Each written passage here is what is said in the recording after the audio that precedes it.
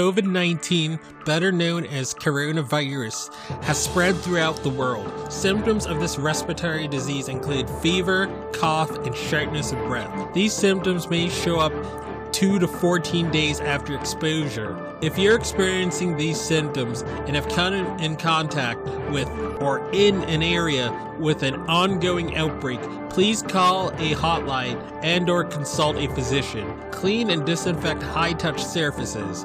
For more information, please visit cdc.gov/COVID-19. Thank you. Hello everyone, welcome to the I Am Cannabis Sativa podcast. I'm your host, Dan Scotland. If you're currently a medical marijuana patient and want to tell your story and be featured on the podcast, feel free to email me at iamcannabissativa@gmail.com. Feel free to hit me up on Instagram at iamcannabissativa. Feel free to check out our official Twitter account at ICSativaPod. You can also find and subscribe to our podcast on Spotify, iTunes, Anchor FM, Overcast, Radio Public, TuneIn, Stitcher, and the Google Play Music Store. Please rate and review us on iTunes, as rating and reviewing us will bump up the pod on their algorithm and put this project in front of even more eyeballs. If you like what we are doing, please become a Patreon supporter of the podcast and support us. Supporting us helps us keep the lights on, pay rent, pay for hosting, equipment, and travel. You can do this by going to www.anchor.fm/IamCannabisSativapodcast/support.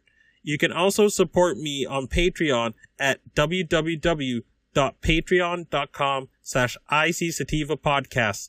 You can support this podcast for as little as $1 a month. We also have a $5 tier if you are feeling extra generous. Here, I hope you guys are having a very good one. I realized that when I did our last How to Get a Card in Your Respective States series, when I did Massachusetts, my home state,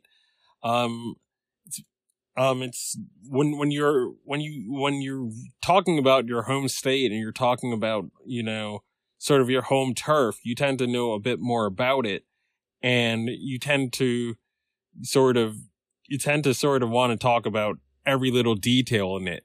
I didn't want to keep last episode long, but there was just so much information that I wanted to get out there and that I wanted to make sure was in the episode.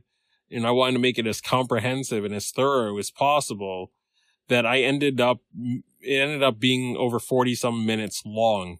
And all the other medical episodes we've done haven't really gone beyond 20 or so minutes. So I wanted to do sort of a Cliff Notes version of today's episode and keep it more in line with the other ones we've done. So I'm gonna use this time to sort of do that right now. So we're gonna do a Cliff Notes version of the Massachusetts medical marijuana episode and how to get a card in Massachusetts. So let's do this. All right. So we're at this site called potguy.com, and the article is titled How to Get a Massachusetts Medical Marijuana Card. Massachusetts became the 18th state to legalize medical marijuana in 2012. In 2008, Massachusetts decriminalized possession of small amounts of marijuana, and then in 2016, voters legalized recreational marijuana. It'll be another year or so before the recreational shops open. So for now, again, this is sort of out of date, but we're just covering medical, so it doesn't matter for the sake of this discussion. So for now, patients can focus on obtaining their medical marijuana card. The law in Massachusetts requires all patients to be registered with the Massachusetts Department of Public Health, DPH, before they obtain their medical marijuana card and are able to purchase or use medical marijuana products. Although the process to obtain a medical marijuana card in Massachusetts can be tedious, patients can get the highest level of experimental medical marijuana knowledge and receive a recommendation from a doctor in just a few short steps. After you've received your recommendation from a doctor, follow the steps below to submit a formal application for the DPH. Process to obtain a medical marijuana card in Massachusetts. If you are looking for a quicker way to receive a doctor's recommendation, check out a qualified company with access to doctors around the country. Regardless, an individual must be enrolled in the DPH registry in order to legally purchase medical marijuana from a medical marijuana dispensary in Massachusetts.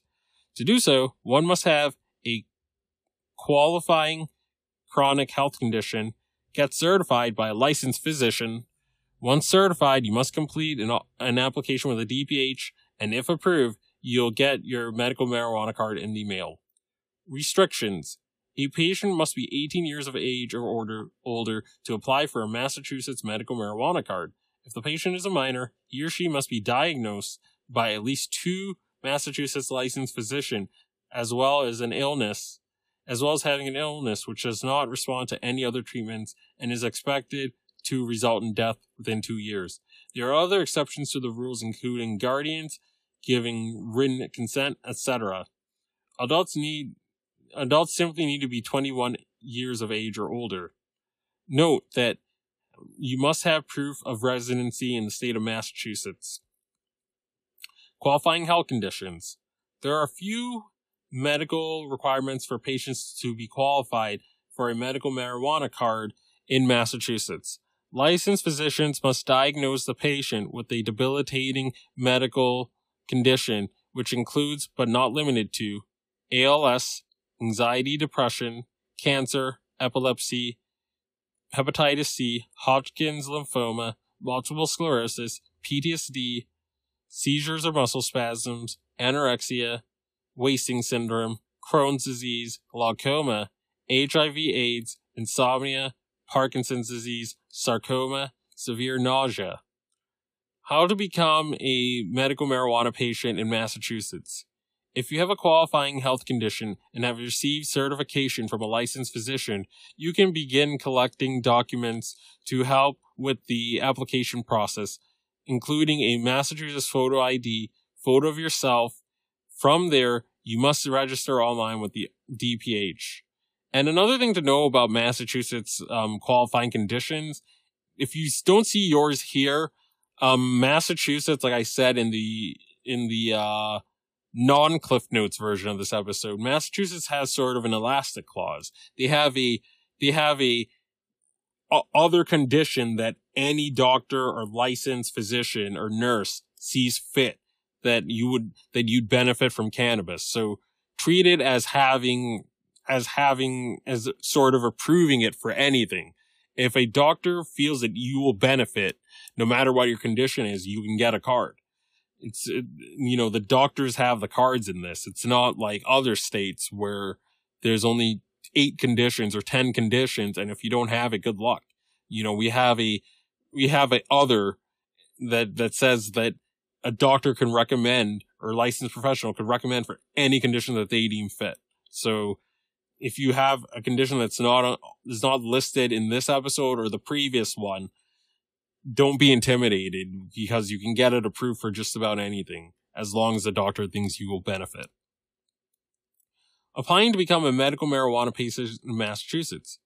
If you have a qualifying health condition and have received a certification from a licensed physician, you can begin collecting documents to help with the application process, including a mass photo ID, photo of yourself, etc. From there, you must register online with a DPH. And another thing I'll add on to this is before you go to your marijuana doctor, you should get your medical records. You shouldn't ask your primary care doctor for marijuana recommendation, because most of the time they're not going to really issue it to you, because it's so Schedule 1 narcotic, and because they didn't learn about it in medical school, so they don't really have that much comfort with it. And a lot of times they're just going to be like, no, we don't handle that, or our overarching company doesn't allow us to recommend marijuana to patients. So, they're not really going to help you besides getting your medical records. Just get your medical records from your primary care doctor or specialist, then take it to the marijuana doctor in this section. In this section right here, the Find a Doctor section. As mentioned earlier, a licensed physician must certify patients before applying online. Current rules state that a patient must have a bona fide patient relationship or a bona fide advanced patient-nurse patient relationship for a certification to be issued. Once the physician certifies the condition, submit an application to the DPH. Getting your medical marijuana card in Massachusetts. If approved by the program, you'll receive a temporary ID to print at home. An actual card will take up to 2 weeks to arrive at your primary residence. Reciprocity in Massachusetts. Currently, Massachusetts does not offer reciprocity for out-of-state medical marijuana cards as it relates to purchasing the product at the dispensary. Having said that, they do offer reciprocity regarding possession of medical marijuana within the state of Massachusetts. And another thing to add is, and we're going to put in the show notes, Maine and Rhode Island take Massachusetts cards. Maine has recently added Massachusetts to Maine's reciprocity agreement. And Rhode Island, I think since the beginning of this year or sometime last year, allows people to go to their dispensaries. Key operative word being visiting patients. So do not bring your medicine out of the state or use your teleportation technology to get from Massachusetts to get from Maine to Massachusetts, or to get to Rhode Island to Massachusetts. Use your teleporter. That's what I'll say about that. Just use teleportation or use VR, whatever you gotta do. But I'm not condoning you break the law in your state or municipality, or you break federal law. We're not condoning that on this podcast. But that's the rundown on how to get a card in Massachusetts. And we'll read one more thing right now. And when you first get your card, before you'd have to wait to get the temporary card. But now you can just, once you go take your medical records to the marijuana doctor, now since July 1st, they'll give you a paper that you can take directly to the dispensary while you wait for your registration card to be processed. Patient information for initial access certification. What is initial access certification? Initial access. Commencing July 1st, 2019, initial access allows patients to buy medical use cannabis while their registration card is being processed and remains valid for 14 days. Initial access is only for new registrations that are still being processed. There are no changes to the policy on printing temporary badges for completed applications. Process for obtaining initial access. Patients must visit a clinician to get initial access. The clinician will print out proof for the patient. Patient must also use the registration portal to print out proof of initial access, which will note temporary patient registration. Initial access documentation and a government-issued ID must be presented to obtain medical use cannabis. The physician information and the sale will be recorded, and a physician may authorize a person to their temporary caregiver. Patients must complete the full registration process to get a registration card. Initial access may expire before the patients can print a temporary badge. Patients are encouraged to immediately submit their application to avoid gaps in registration. Clinicians include physicians, certified nurse practitioners, physician's assistants that are registered with the medical program. What patients need to know about initial access? Initial access expires 14 days after it is issued, or when a patient is approved for a registration card, whichever is first. Patients are limited to one initial access during any 365-day period unless otherwise approved. Patients may receive a 14-day supply determined by 2.5 ounces of cannabis. A clinician may set different 14-day supply. Patients are required to comply with 935 CMR 501.0153 to obtain a registration card. Questions. If you have any questions, please contact Medical Marijuana at the State of Massachusetts at ma.us or 833-869-6820.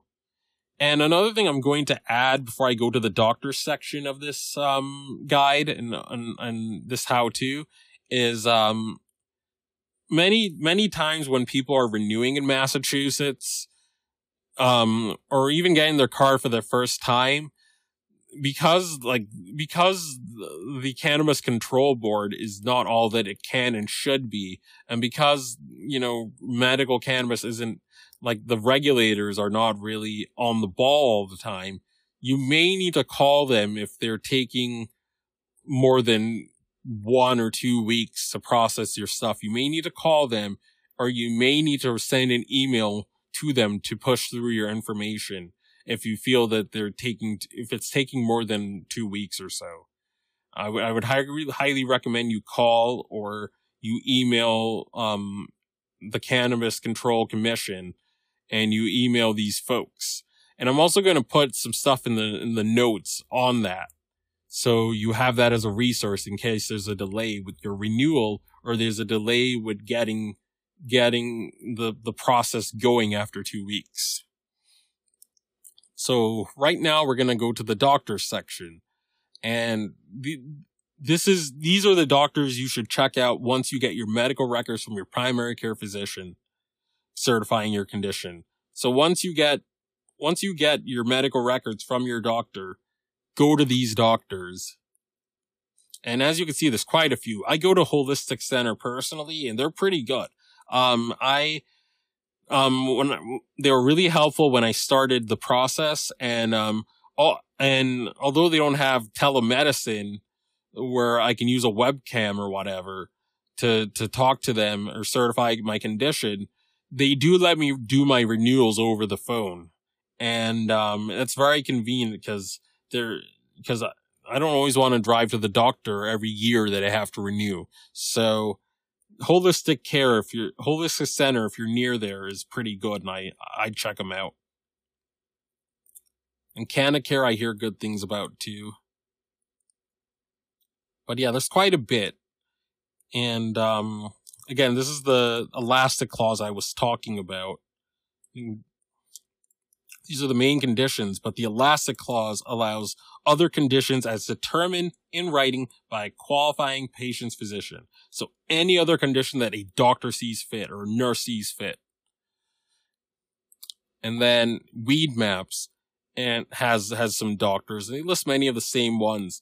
And it works best when you list your city or your zip code if you're trying to look for a doctor around your area in the state, because this is just Boston right here. But I really hope you guys got a lot out of it. There's going to be a lot of resources in the show notes. If you're vacationing in Maine, or you're visiting a family member or friend in Maine, it might be worth checking out their medicine. Again, they're like the Colorado of the East Coast, and they've been doing it the longest out of the New England states, and they have very good craft cannabis retailers and caregivers, and it's highly recommended you check them out. And Rhode Island has some good stuff too. Their prices are cheaper, so if you live in southern Mass or whatever, or near the Rhode Island side of Massachusetts, it might be worth your while to go to their dispensaries. And if you're going to visit either Maine or Rhode Island, always call before going. Always call to make sure they're going to accept your info, because it's up to them to do it. And they have all the cards in that situation. And even though it's legal in their state to take your card, they're not by any means obligated to do so. So always call ahead of time. Call before you come, always. And I hope you guys got a lot out of this. So I hope this helped you.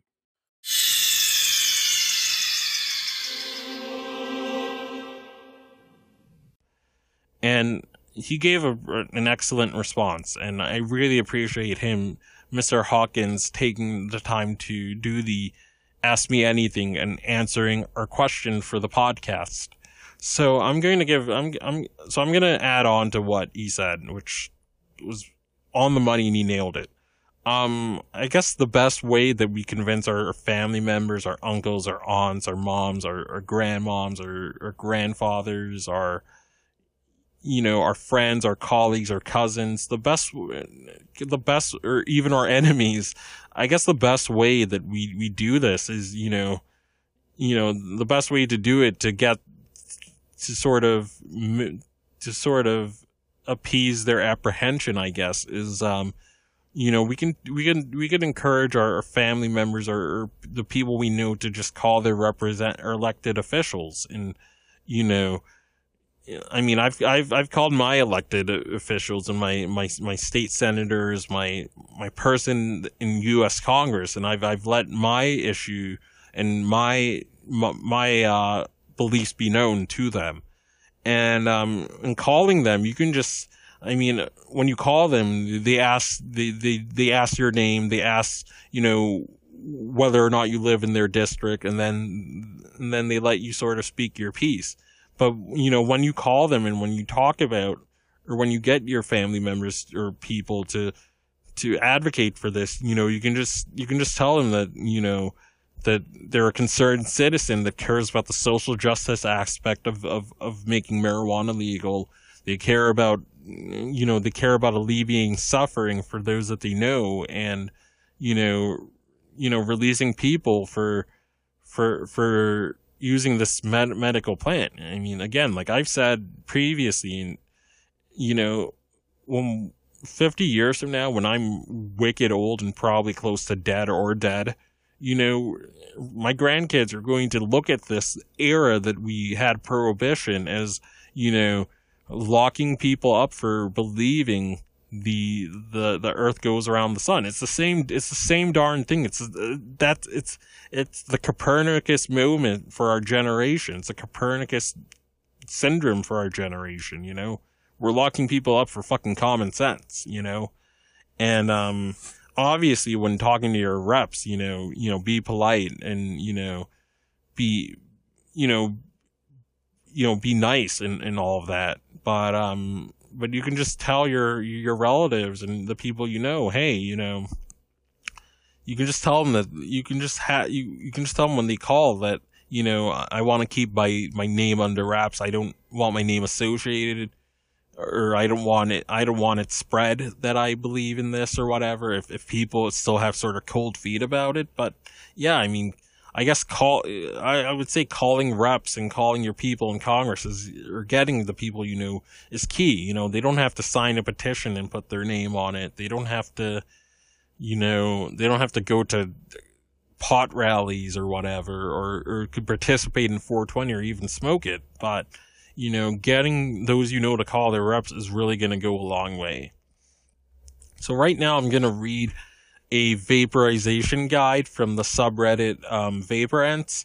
I know that Reddit can be unsavory, it can be sexist, it can be, it can be a fucking sewer sometimes, but, if you know how to use it wisely and you know how to scope out constructive subreddits like the Vaporants one with this guide and with some resources, you can really get a lot of useful knowledge and a lot of useful things from it. So I'm going to read this guide, and after I read the guide, I'm going to enclose a video from a YouTuber that talks about some good vapes you should check out. So after that, that'll be the end of the episode.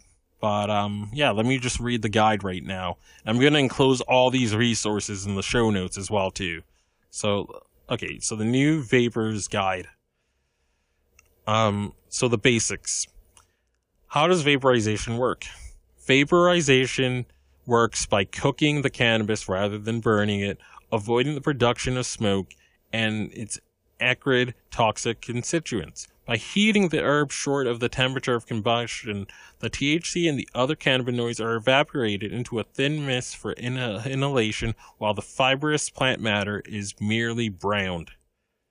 Different vapes achieve this by different methods. There is convention, where the air is heated by a hot element or heat exchanger and forced through the plant material, either by being drawn by the user's lung power or pushed through by a fan. There is conduction, which works by using direct contact of the heating elements with the herb, like cooking on a skillet. Another method is hybrid heating. This will utilize convention and conduction.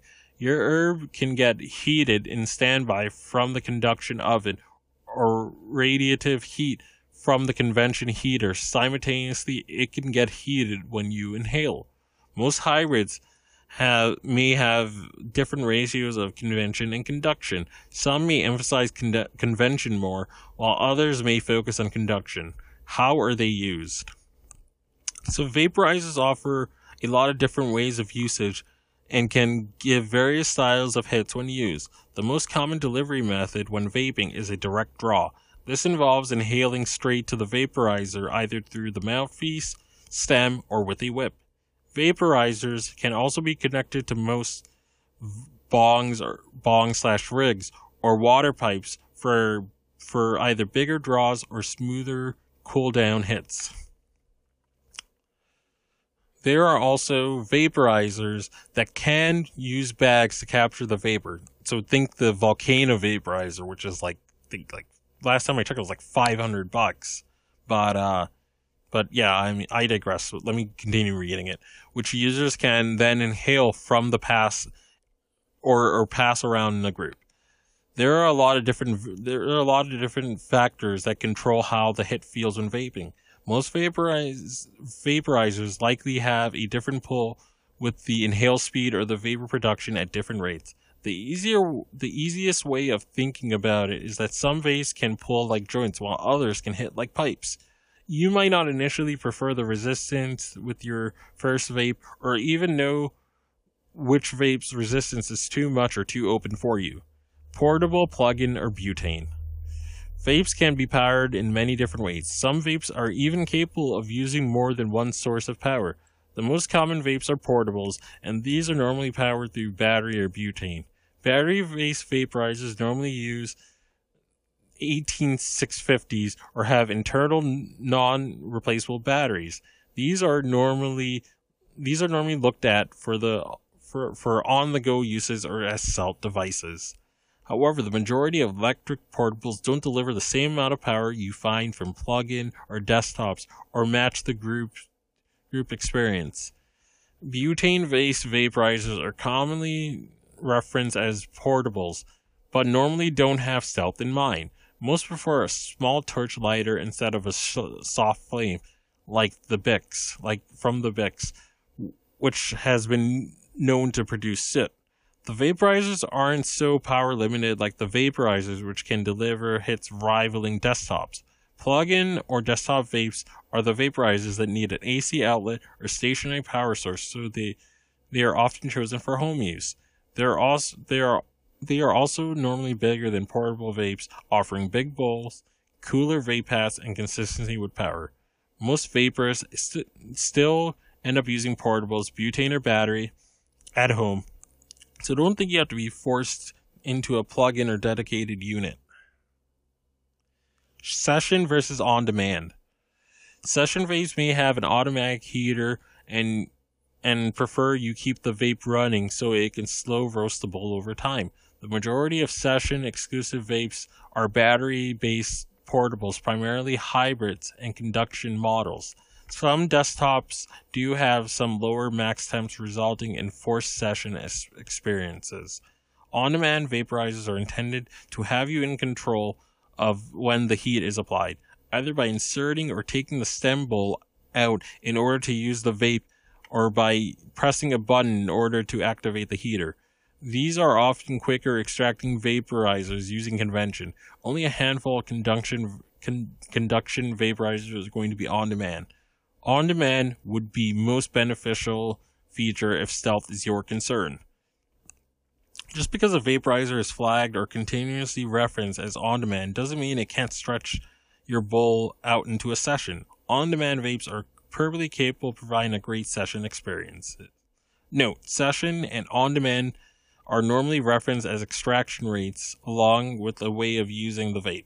Session vapes have slower extraction rates, relate its speed, and use a joint/blunt. On-demand vapes have faster extraction rates, related speed, and relative to speed, and used to a pipe/bong. So prices to expect. The market has improved significantly, and the prices are a lot more varied than they were in the past.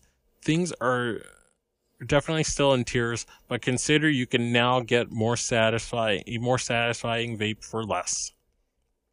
budget, so the $25 to $60 range. This is a tight budget, and you're really not giving yourself a lot of options for a quality, reliable unit.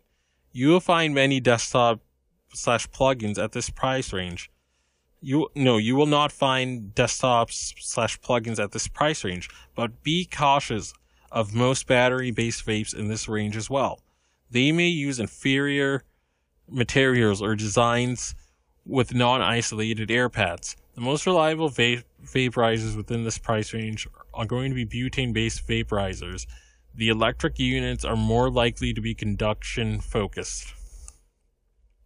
Low end. This is referenced as a tight budget, but you can still get a lot of brands and vaporizers as options, but there isn't going to be much variation in design. If you want a desktop plug-in vape, it's probably going to have to be purchased and use as much as desktops.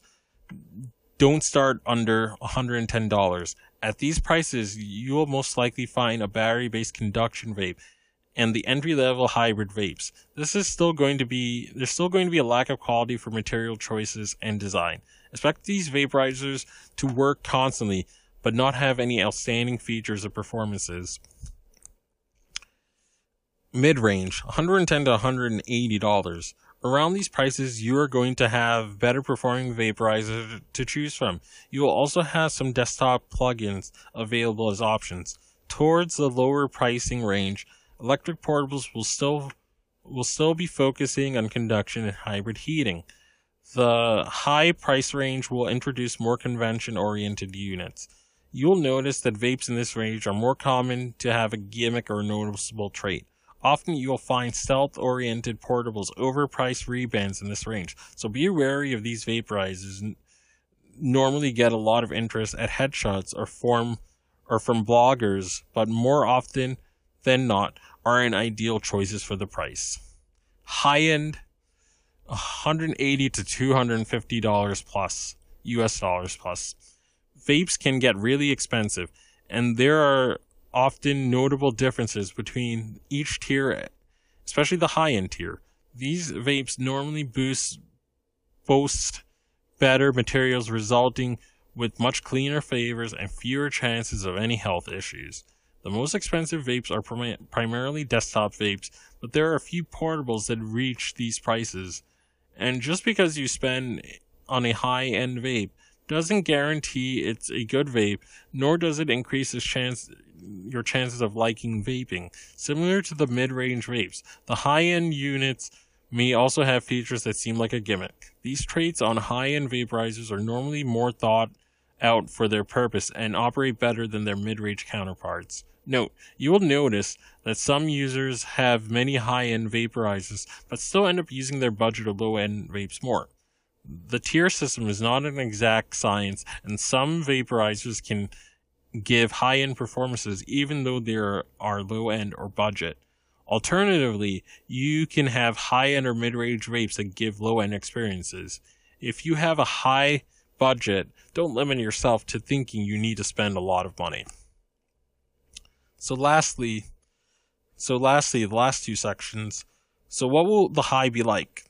This really depends on the user. The general consensus is that vaping is not as intense as smoking and can be more cerebral than physical in terms of effects. A benefit of vaporization is temperature control, which can give different results for the high based on the temperatures used. Normally, lower temps give more cerebral focus, while higher temps can give the body effects. You can definitely work your way up in temperature to get more of a full spectrum, but if you find a body high was your goal, just starting at the higher temp rather than the lower will give you stronger body effects. Does vaping smell? Not only does vaping smell, but vaporizers themselves can retain a smell as well. Compared to smoking, it is a night and day difference, but there is still an odor. Vaporizing does not stick to the environment as strongly as smoke, so it can be quickly masked or will dissipate from the area if there's airflow. For minimal smell, convention and on-demand vaporizers tend to be the easiest to manage when in use. Unless the mouthpiece and air inlet are sealed, consider that most vapes are going to smell when loaded and just sitting there. If you want to reduce the smell when vaping, whether it's for your housemates or family or just to maintain a fresh smelling environment, there are a few items you can use for this. A spoof for handheld air vaporizer like a Smoke Buddy is a common starter item when you need something small and quick to help reduce the odor. There are tubes with activated carbon and sometimes a fragrance filter.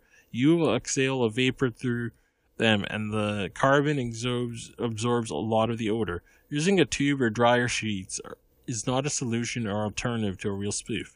A better option and more direct replacement to the spoof would be an actual air purifier. These can vary a lot in price and features. And consider the square footage of where you're vaping, not your entire home or apartment. Purifiers can be pricey, but if you want it for reducing smoke odor in a single area, you may not have to spend too much. Besides using carbon-based items for odor absorption/removal, there are so many other things that can be used to mask the smell. If you are attempting to mask the smell and you cannot open a window or get a carbon filter, the smell or odor may take longer to fade away or be removed. Masking smells is not the same as reducing smells. Common items for small masking are candles, incense, scented room sprays, essential oil diffusers, re-diffusers, and fragrance lamps. Note, cannabis smells, grinding, or having a herb out in the open may actually smell even worse when you are using the vape. So, that sort of wraps up that guide from the Vaporance subreddit. Another benefit I want to sort of emphasize of vaping is that, vaping can be once you get a vaporizer that's in your budget, it's very awesome to vape because, like mentioned before, it's a night and day difference over smoking your herb. And if you're the type of person that doesn't like smoking it, or you live in a state like let's say Pennsylvania, where they allow you to have flower, but your smoking is prohibited, and you can lose your medical marijuana, card for doing so. Getting a good vape like the ones mentioned is going to be very essential for you. And, if you live in a state where you can smoke it and have flower, and are okay with smoking it, another added benefit of vaping is that you can vape your marijuana. After you vape, you could take the vaporized marijuana, or the already vape bud, like a lot of people call it.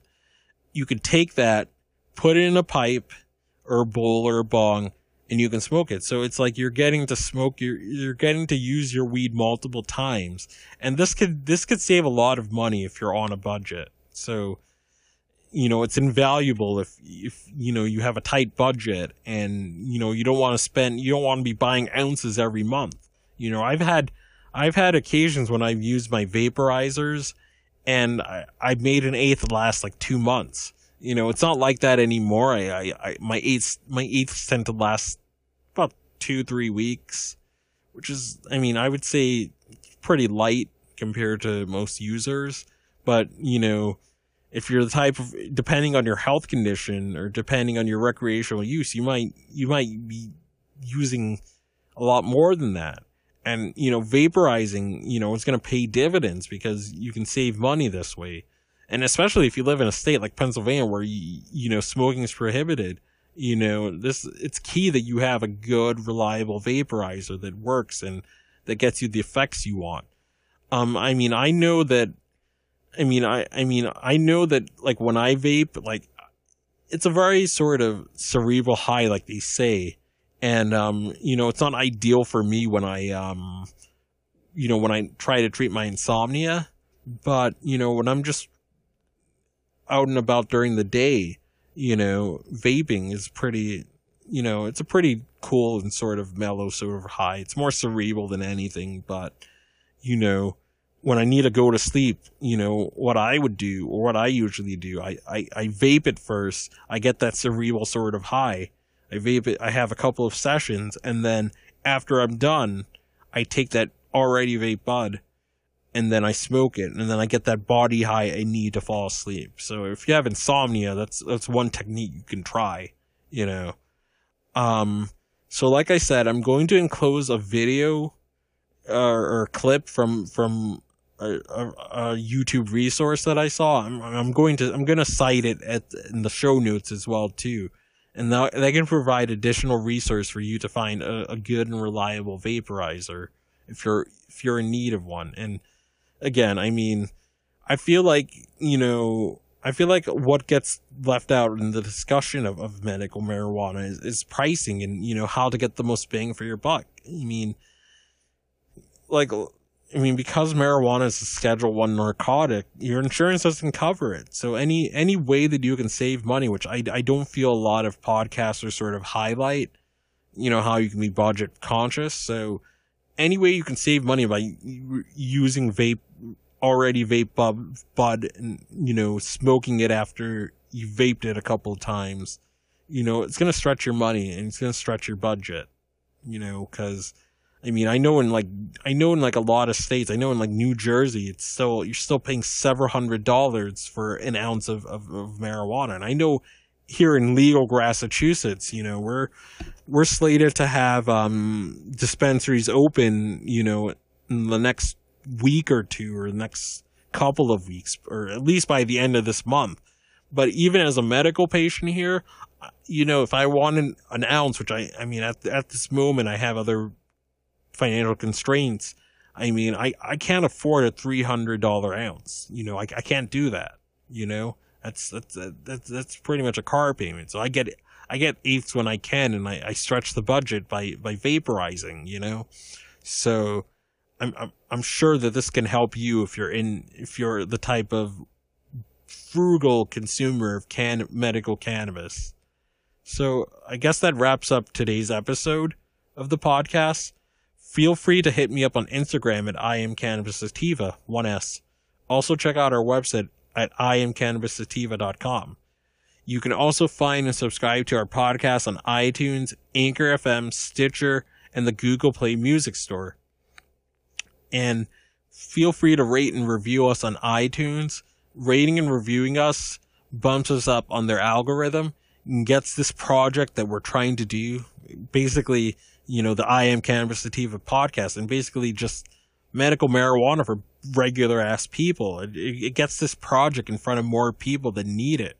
And I know in states that are just starting, like we mentioned earlier in the episode, Missouri, this is very new to you guys. You know, it's going to be very new to a lot of people. In Utah, they just legalized for medical purposes too. So, you know, if you're the type of person that doesn't want to smoke or doesn't want to smell and wants to save money, because when medical rolls out, it's going to be pretty pricey depending on your market. So it's going to be in your best interest to sort of vaporize if to invest in a vaporize and sort of recycle your weed whenever possible. So again, that sort of wraps up this sort of segment on vaporizing. I think next episode we're going to feature some tips on how to use this already vape bud to make capsules, because you can also do that as well. If you don't want to vape, you can make capsules out of your vape bud, and we'll go over that next episode. So as always, everyone, stay medicated, my friends.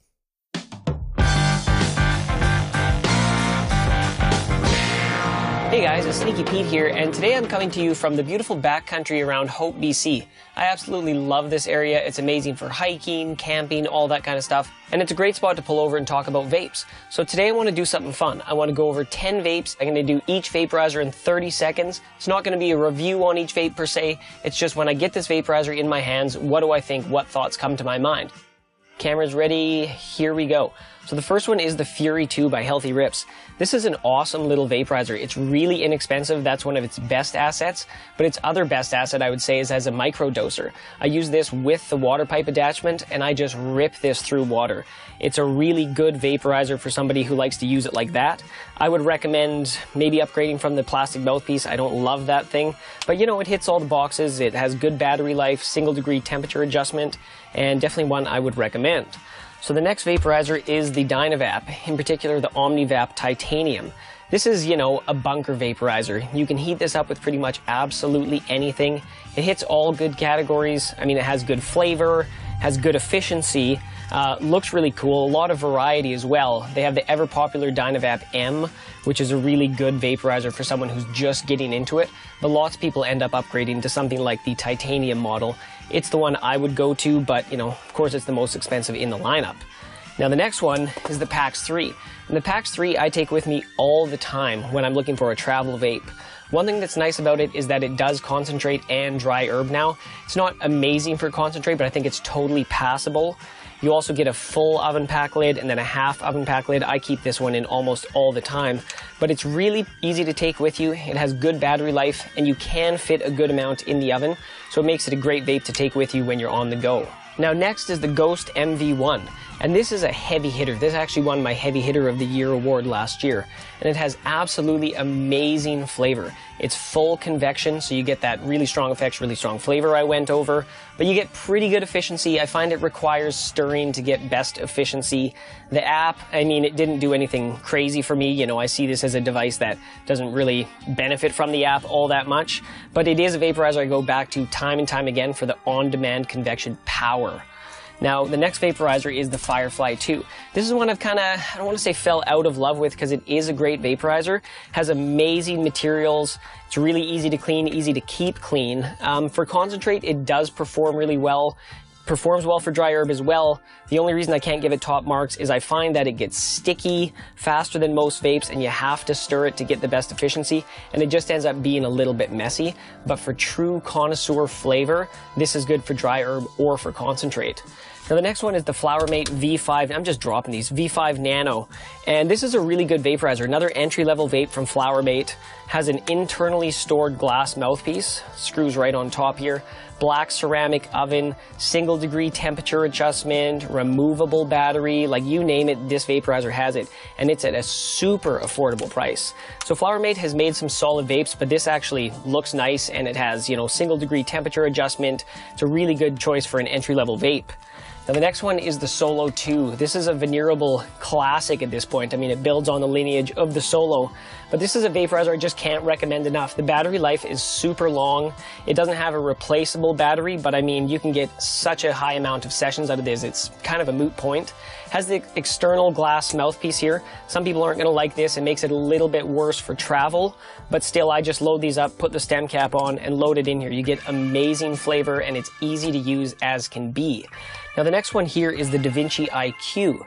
This is another vaporizer I take with me all the time for travel. It's a full conduction vaporizer. It has some innovative features though. It has the pearl here. This helps to give you a more even vaporization for your bowl. And then up here, you have the flavor chamber. You can fill that with herb. You can put a piece of herb in there and just run vapor through it, and it's going to get a little bit stronger over time.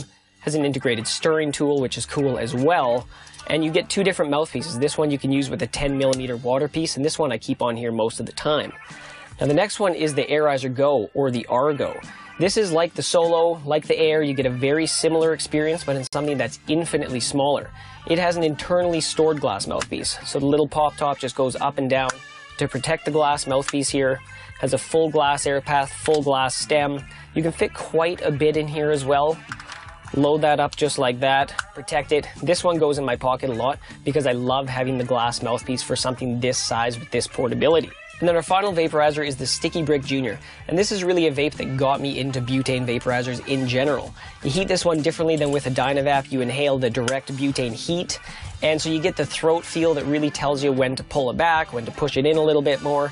But this vaporizer gives you full convection heating, amazing flavor, and just absolutely unreal efficiency. The bowl just goes and it goes and it goes. There's also a water pipe adapter for this, so you can use it with your favorite water piece, which is a great way to go with those just massive hits you can get from it. So there you go, guys. Whew, I gotta catch my breath here. That was a lot of talking, fast and furious, but I hope you had some fun there. I hope you learned something about a vaporizer, and all these vaporizers that I cover in this video, I have a full review on it. So if they are of interest to you, go ahead and watch that full review and get some more information on it. Hope you enjoyed this video. Thanks for watching. As always, keep it green, keep it sneaky, and we'll see you next time.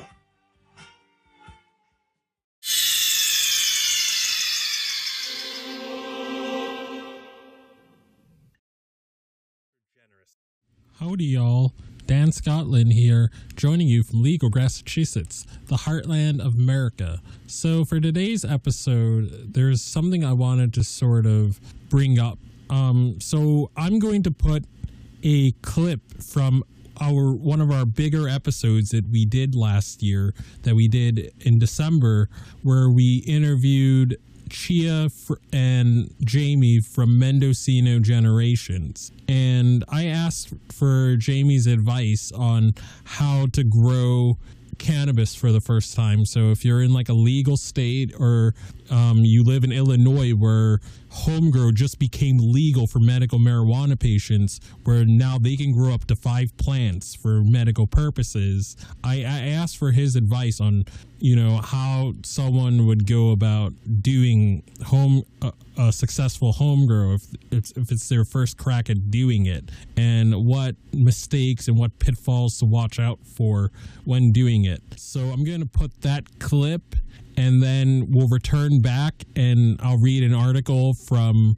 Leafly about sourcing seeds and genetics. So without further ado, let's get to that.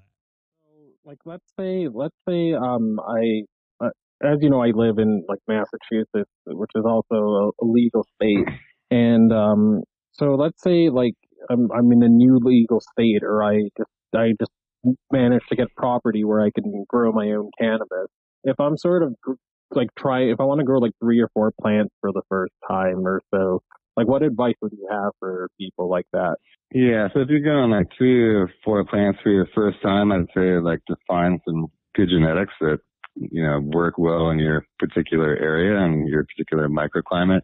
See, if you can find out what other people have been doing that kind of works well there, and see if you can get some clones or some seeds from that. Keep your plants healthy, put them in some really good quality organic soil.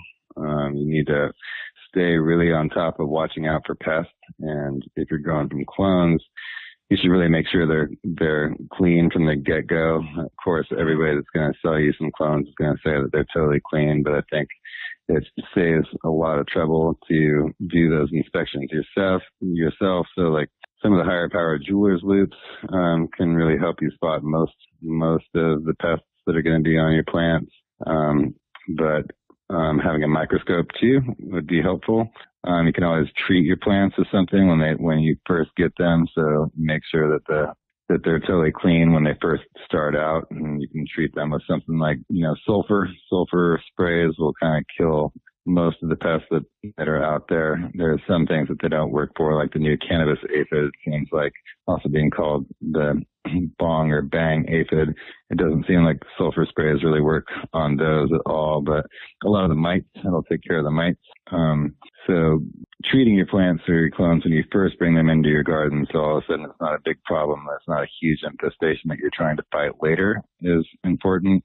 And then learning about your IPMs and like what if you're going to do is you have to pay attention to what sprays you're doing. Like you can't use sulfur and use oil or vice versa. You have to have a certain amount of time in between those sprays, otherwise you can burn them. So like reading up and doing a little bit of research on how to treat your plants in regards to that would be really important. Also, a lot of pests tend to come in on nursery plants of other species. Like if you're bringing in some vegetables or some other flowers, make sure that those things don't get put next to your cannabis plants. Quarantine those, perhaps treat those as well. There's also a lot of good places online that you can order beneficial insects from. So we tend to use a lot of beneficial insects and strategic sprays throughout the season. So looking into that and seeing what beneficial insects maybe you might eat, some of the different mites that beneficial predatory mites that might eat a variety of the pest mites would be good to, get a limited amount of those just in the variety to help keep in the environment to help keep the pest populations down. One of the things that I see people doing most often, I think, when they're first starting out is really overwatering. And overwatering can lead to so many problems. And so learning to not overwater your plants, because then different like nutrient issues are going to show up, and you're going to be trying to diagnose your plant and thinking maybe it's dying, needs more water, and you're going to keep doing it, and you're going to compound the problem. The plants really want to be watered, and then they want to get, the soil needs to become, fairly dry, not bone dry. There needs to be some moisture in there for sure, but if you're going in pots, letting the pots, get fairly light. You don't want to see your leaves really drooping. If you start seeing your leaves start to droop a little bit, then maybe next time you need to water them a little bit sooner than that. But don't keep your pot saturated, because that's going to really cause you more problems in the long run. And don't overfeed your plants. A lot of the nutrients that are available out there, if you're going with some of the different liquids that you can buy, like most of those things, I think that the instructions, you can really cut down at least in half and just feed them about half of what it's asking for to be safe. I've heard a lot of studies saying that you can, cut them down by at least 2/3, and that's probably more like what the cannabis plant really wants. But just be careful about overwatering and over-fertilizing. And then as, your plants progress, you need to really, if you're growing outdoors and you're getting kind of close to harvest, start really paying attention to the weather, because if you have some really big, dense flowers out there, and then you've got some rain coming in, you're getting kind of close to harvest, and you don't have a way to cover those plants up, where you're getting a lot of really dewy nights, and you're noticing in the morning the flowers are really wet. It's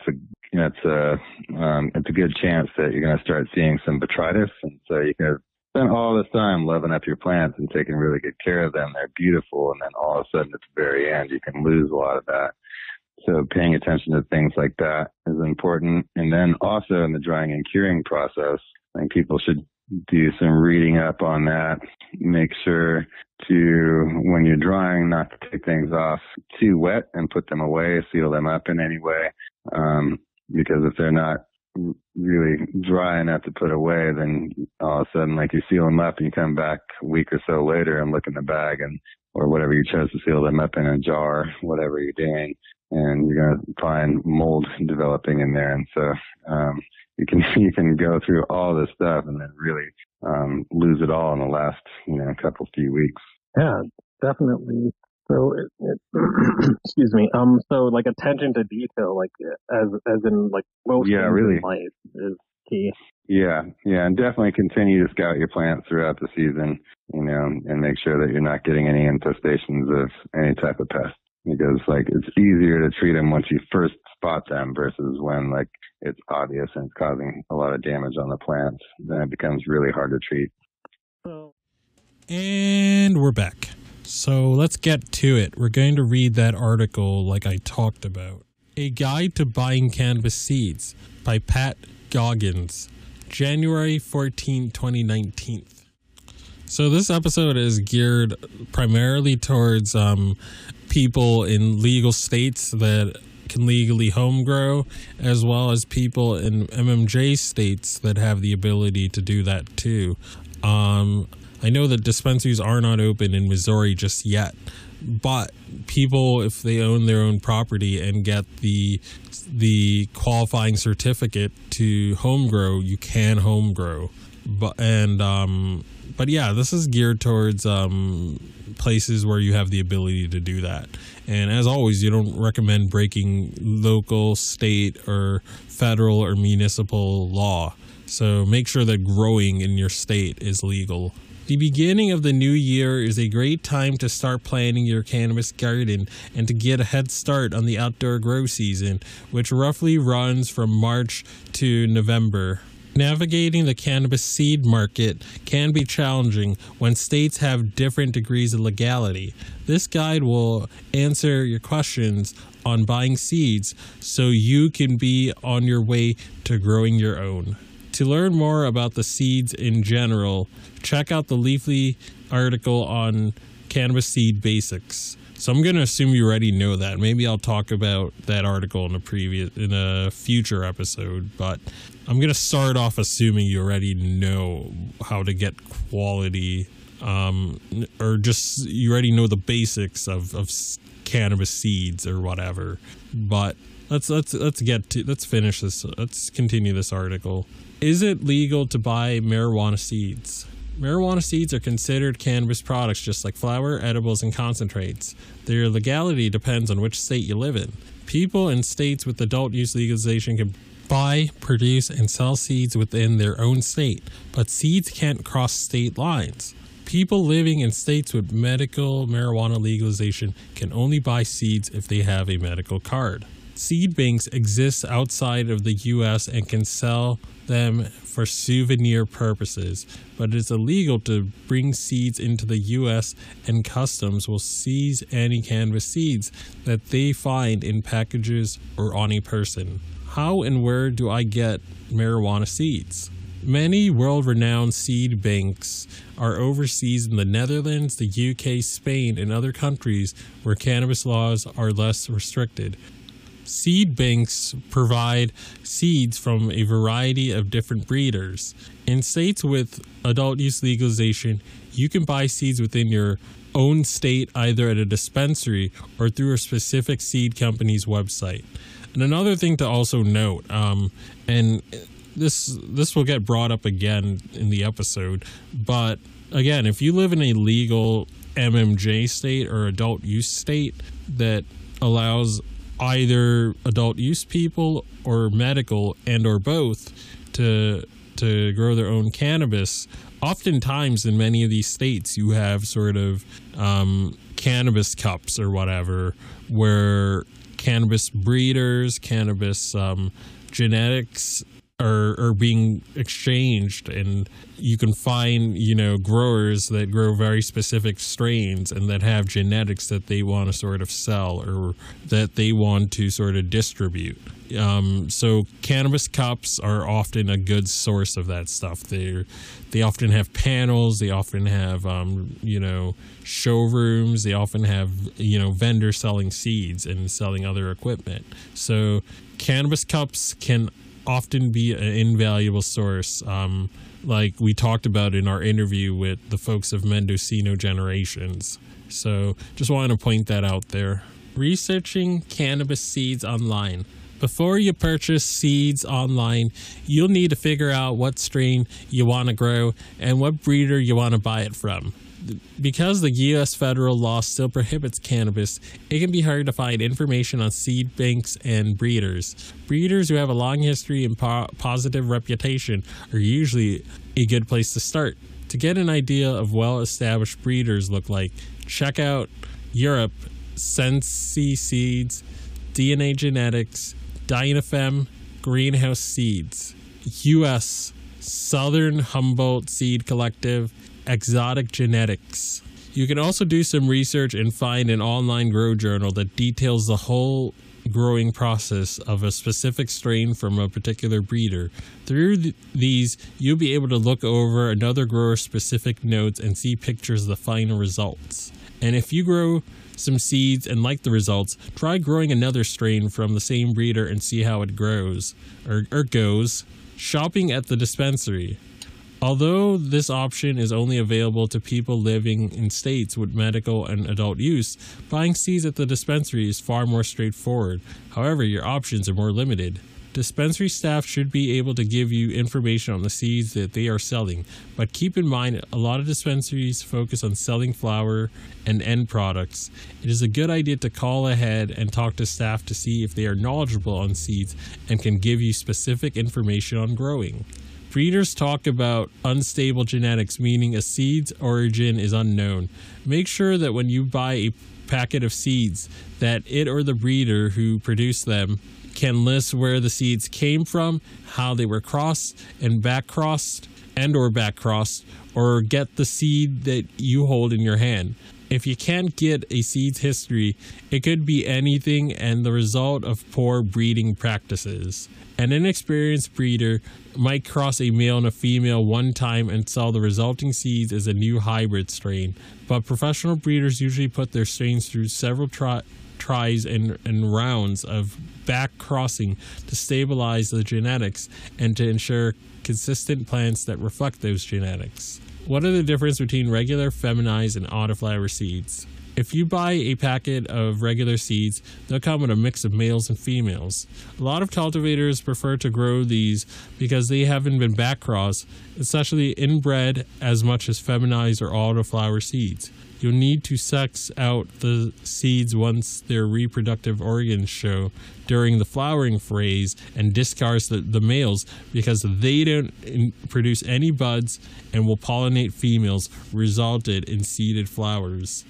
Feminized seeds. Seeds can come feminized, meaning you can just put them in the soil and start growing for buds. But these seeds are guaranteed to be bud producing females, and growing them cuts out the step of having to sex out plants and discard the males. It also reduces the risk of having a stray male sneak into your crop. Just one male can pollinate a huge crop, causing your females to focus their energies on producing seeds instead of buds. Autoflower seeds. Autoflower plants change their vegetative to flowering state with age and not the changing of their light cycle. They have a short grow to harvest time and can be ready to harvest in as little as 2.5 to 3 months from when you put the seeds in the ground. The downside is that typically they are less potent, but autoflower seeds are great for people who want to grow cannabis and don't want to spend a lot of time doing it.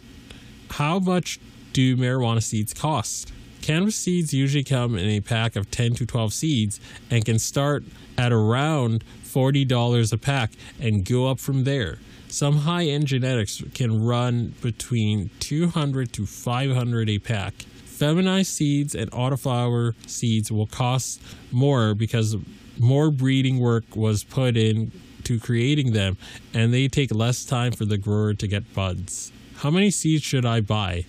And are they all going to survive? When you grow any amount of seeds, a percentage of them won't germinate, even if you get them from a reputable breeder.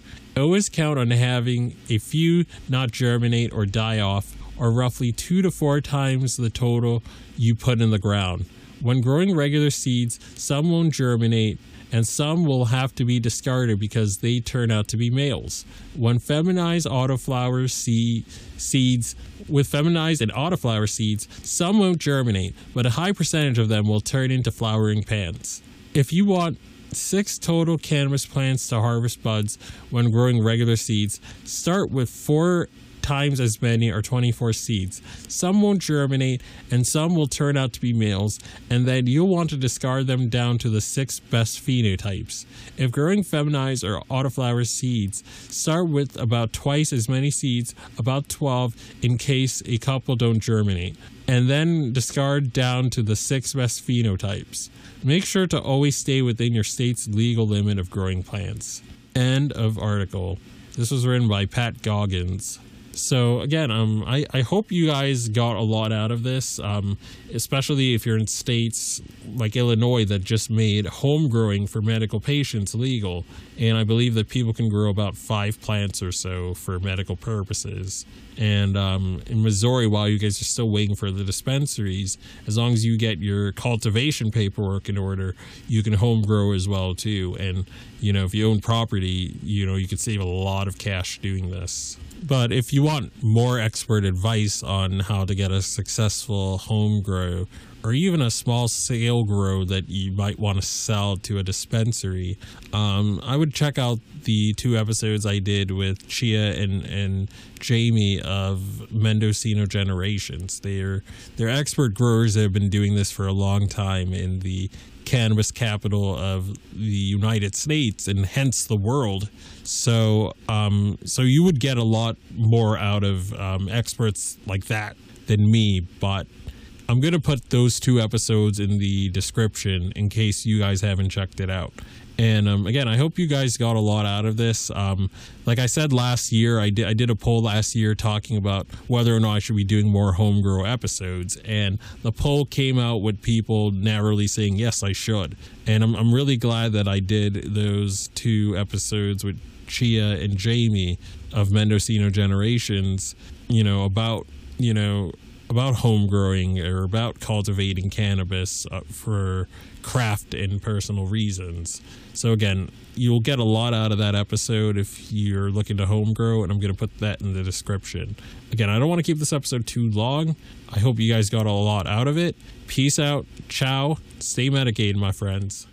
If you find yourself coming around often to my podcast and want to support our humble little project, there are quite a few ways you could do so. Supporting us helps us keep the lights on, pay rent, pay for hosting, equipment, and travel. You can do this by going to https://anchor.fm/IamCannabisSativa/podcast/support. You can also support me now on Patreon at www.patreon.com/ICSativa podcast. You can support the podcast for as little as $1 a month. We also have a $5 and above tier if you are feeling extra generous. Additionally, if you wish to get in contact with us, you can leave a voice message on Anchor, and you can do this by going to https://anchor.fm/IamCannabisSativa podcast and click the send voice message button, and I may just play it on a future episode. You can also call and leave a voice message at 617-466-9389, and I may just play it on a future episode. Feel free to join the ever-expanding I Am Cannabis Sativa podcast planet on Discord. We've got a Discord channel, and that Discord channel can be found at https://discord.gg/65tg2nr. Again, that is https://discord.gg/65tg2nr. Feel free to check out Sequoia Organics for a great source of CBD and hemp-based products. You can check them out by the link https://bit.ly/33fkrv9, and you can enter the following coupon codes for extra discounts, such as Dog Treat 20, Tincture 20, 40% off ISO, 15% off CBD, and that applies to the entire store. And if you're in Northeast New England and you're in Eastern Massachusetts, especially, or Southern New Hampshire or Southern Maine, then you can get some great and inexpensive CBD flower delivered directly to your door very quickly. And you can do this by going to https://shop.bostonhempire.com/?ref=D Scotland. And as always, everyone, stay medicated, my friends. Peace out and ciao.